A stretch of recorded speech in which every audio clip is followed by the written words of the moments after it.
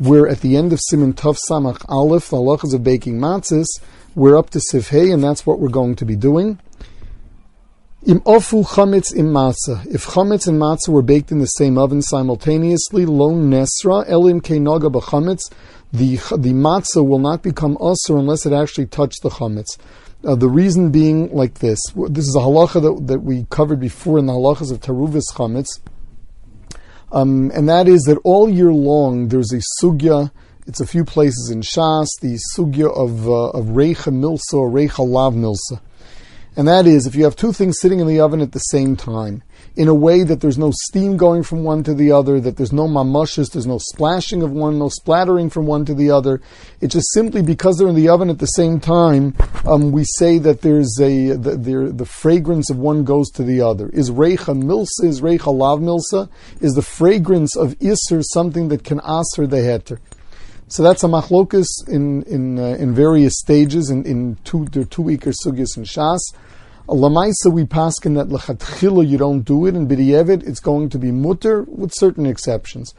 Now, one of the rules that we found was that legabe Pesach we are machmed at reicha milsa, but there's a condition that is there's no shaila of reicha of fragrance asering unless the iser is shomein. The iser is something that is fatty, or at least the heter is fatty, so that we would say that the fattiness of the heter will get absorbed into the iser, which will then be able to send out its fragrant oils to the heter and aser it. So in Pesach we are machmer for that. In the case of chametz and matzah, since we're dealing with bread, which is basically flour and water, and we're dealing with matzah, which is flour and water. There would be no reason to suspect that there's any kind of reicha that's going to aser. It's only when we're dealing with something oily. Now, the case of the chametz and matzah that he's talking about, the pashtus would mean that someone was baking bread in the oven at the same time as baking matzah, which is a little far-fetched. But even if that would happen, the halacha is that the matzah would be mutter as long as the chametz and matzah didn't touch. What is much more common is that you have a matzah that for one reason or another we are going to be machmer not to use, and there we'll have a question is, will it aser the other matzahs in the oven? So let's move on, because the Ramah is going to give us examples of that. So the halacha is that lo nesra lim kei naga b'chametz v'noto b'makom shenaga k'nei netilas makom v'ashar mutter. The halacha is the derech tzli, it's not derech bishul, it's by way of baking, where there's no liquid that is transferring the taste. Even if the chametz and matzah did touch, the place that they touch would need netila. Netila is the thickness of an etzba, and that is the roch of etzba here means the width of your average thumb. The Mishnah Berurah brings down that on Pesach itself, if this happened, they were baking matzahs and one of them turned out to be chametz. The Mishnah Berurah brings down that there are machmirim who will say that a mashu travels through the entire piece and we will aser the entire matzah. Now we get to the Ramah, because he's dealing with a much more common case. Hagar matzah shenichbala betaner udvuka ad she'in sholit shama eish. A matzah that got folded over in the oven in a way that the fire didn't get to bake the part that's inside the fold. This is a matzah kfula. Osr and osa tocha Pesach. So if this happened on Pesach itself, we aser the entire matzah. Aval shar matzah shebetaner mutarim, whereas the other matzahs in the oven are mutter. V'kodem Pesach ein lesser rak mokem dibuka. Whereas before Pesach, one would only have to aser the actual place that got folded over, and the Mishnah Berurah adds, as well as a kedei netila, the width of a thumb around it as well. Now, lamaisa, when it comes to a matzah kfula today, when you're dealing with the standard Ashkenazi matzahs, which are very thin, even a matzah that's kfula, that's doubled over in some place, it's still not very thick. And there's a real question here. Why are we so worried about a matzah kfula? The halach is that a matzah is allowed to be up until a tefach thick. Our matzahs are so thin. How could this be worse than a matzah that's a tefach thick? The answer is very simple. The answer is that when they bake thick matzahs, they do not use the kind use the same kind of oven that we do for thin matzahs. When you bake thin matzahs, the heat in the oven is intense, and the matzah gets baked somewhere between 10 and 20 seconds. The matzah does not sit much longer in the oven.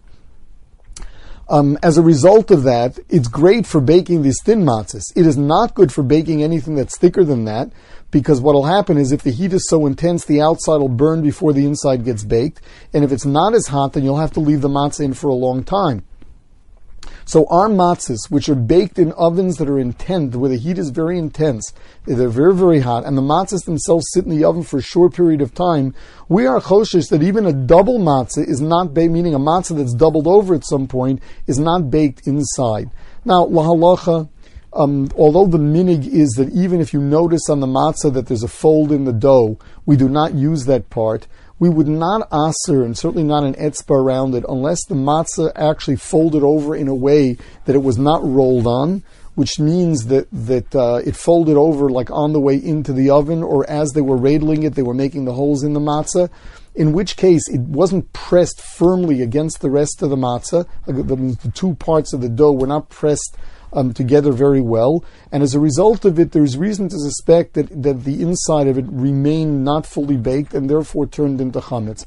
In which case, we would insist on taking a ke'etzba around the matzah, around the kafel part, and whether you find it on Pesach or you find it before Pesach, as long as this didn't happen on Pesach, which generally people aren't baking on Pesach, but if you are baking matzahs, then we would ask the whole matzah. But again, if you find a kafel where it's just folded over a little bit and it was rolled together with the rest of the matzah, you can tell that it's double. There's a minig of not using that, but you don't have to take an etzba around it.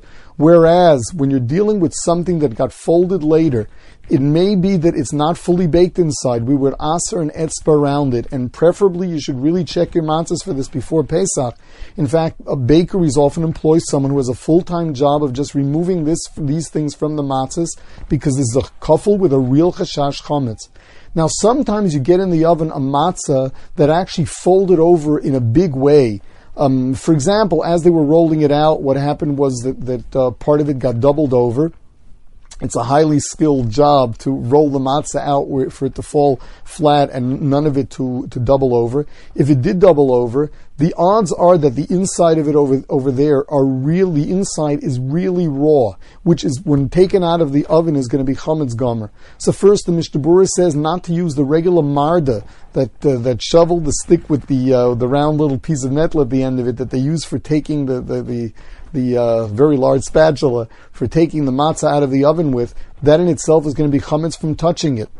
So the Mishnah Berurah says that you should preferably have a separate marda to take out kfulis with, and there are some bakeries that have it, and the baker has to really know how to use it to be able to quickly see that this is a matzah has to be taken out that way. A simpler way of dealing with it, and the truth is, even if you take it out with another marda, where are you going to place it? Wherever you put it is going to become chametz, in which case if you later put a hot matzah on that could make that matzah chametz. So what do? Ideally, I would suggest that you just let it burn up in the oven. If you just leave a matzah sitting in the oven, it's going to burst into flames. And that's really the easiest thing to do, and there's no problem of kashering either where the matzah sat, the marda, the place that you're going to put the matzah on after you take it out of the oven. Just let it burn up there altogether if he realizes that there's a serious kafel which may not be baked inside. Now we go further. And the Ramah says, matzah nefucha be'emtziyasa. So it is the minig to go and make holes in the matzah in order that the dough not start rising and blowing up. What happens if a matzah did swell up? So the Mishnah Berurah says that there are two ways that this can happen. Either that it gets a big air hole in the middle of the matzah, or the dough itself starts expanding. So asura, the entire matzah is asur. Unlike a kfula, a nefucha is a sign that the entire matzah is maybe becoming chametz. So there, the whole matzah is going to be aser. Avalim ola olea krum keder she'ola ala pas b'shas afiyah. Whereas if you see that this is well baked and it's getting dark, muteres. The halacha is that it is mutter. Now, lamaisa, the Mishnah Berurah mentions. First of all, that even if it's one edge of the matzah that is swelling up, the entire matzah is aser. But he goes further and he says that you should not aser lemaisa b'di'eved unless it has swelled up the width, the thickness of a hazelnut. Also, if what you do is you get little holes in the matzah, so the halach is that if it looks inside like it was fully baked, there's no problem. Whereas if it looks like it's got these little bubbles inside it that look like the beginnings of chimutz, like these little white, looks like little white bumps that you get inside it, then one would have to worry about it. Otherwise, like if it's straight and it looks well baked, it's not a problem. Now the Ramah goes further now.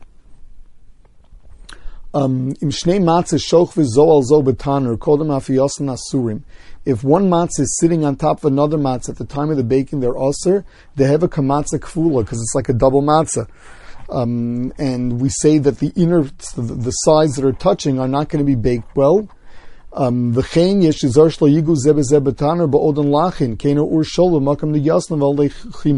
touch each other on the sides either, meaning that when they sit in the oven, there should be space between the matzahs.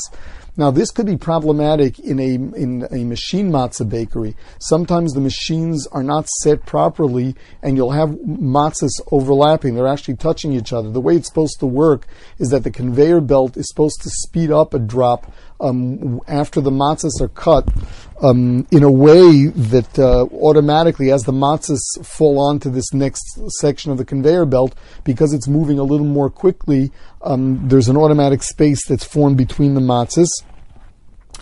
Similarly, when the matzahs are cut, if you get a few matzahs in a row, it's supposed to be done in a way that the matzahs actually separate. Otherwise, they can easily be touching one another, and that means they went into the oven that way. If they come out, generally speaking, the sides of the edges of the matzahs in a machine matzah are a drop burnt. They're a much darker color. If for some reason it looks strangely light, one should be choshish that maybe there was a matzah sitting on top of it, and as a result of it, that part of it didn't get well baked, and one should remove an etzba around that white part, because we're afraid that that'll have a din of a kafel. In hand matzahs, they're careful not to put one matzah sitting on top of another, and if it did, then we wouldn't use those matzahs. Once again, all you'd really need is an etzba around the place that they did touch. There's a famous chumrah of the Beis Halevi that while a matzah is baking, you're not to pass another matzah over that. Because as it's baking, he says that what's coming up is not yet baked, and that is considered chametz. It is one of those things that's known as a brisker chumrah. Everybody else is not choshesh for it. What they do is they roll out the raw matzahs, and then they may have baked matzahs already behind them, and they'll take them out, passing over the matzah that is currently baking. Obviously, the mashmals here is it's only one matzah that's actually sitting on another matzah that's problematic because it's not getting baked inside. But passing over another one is not at all a problem.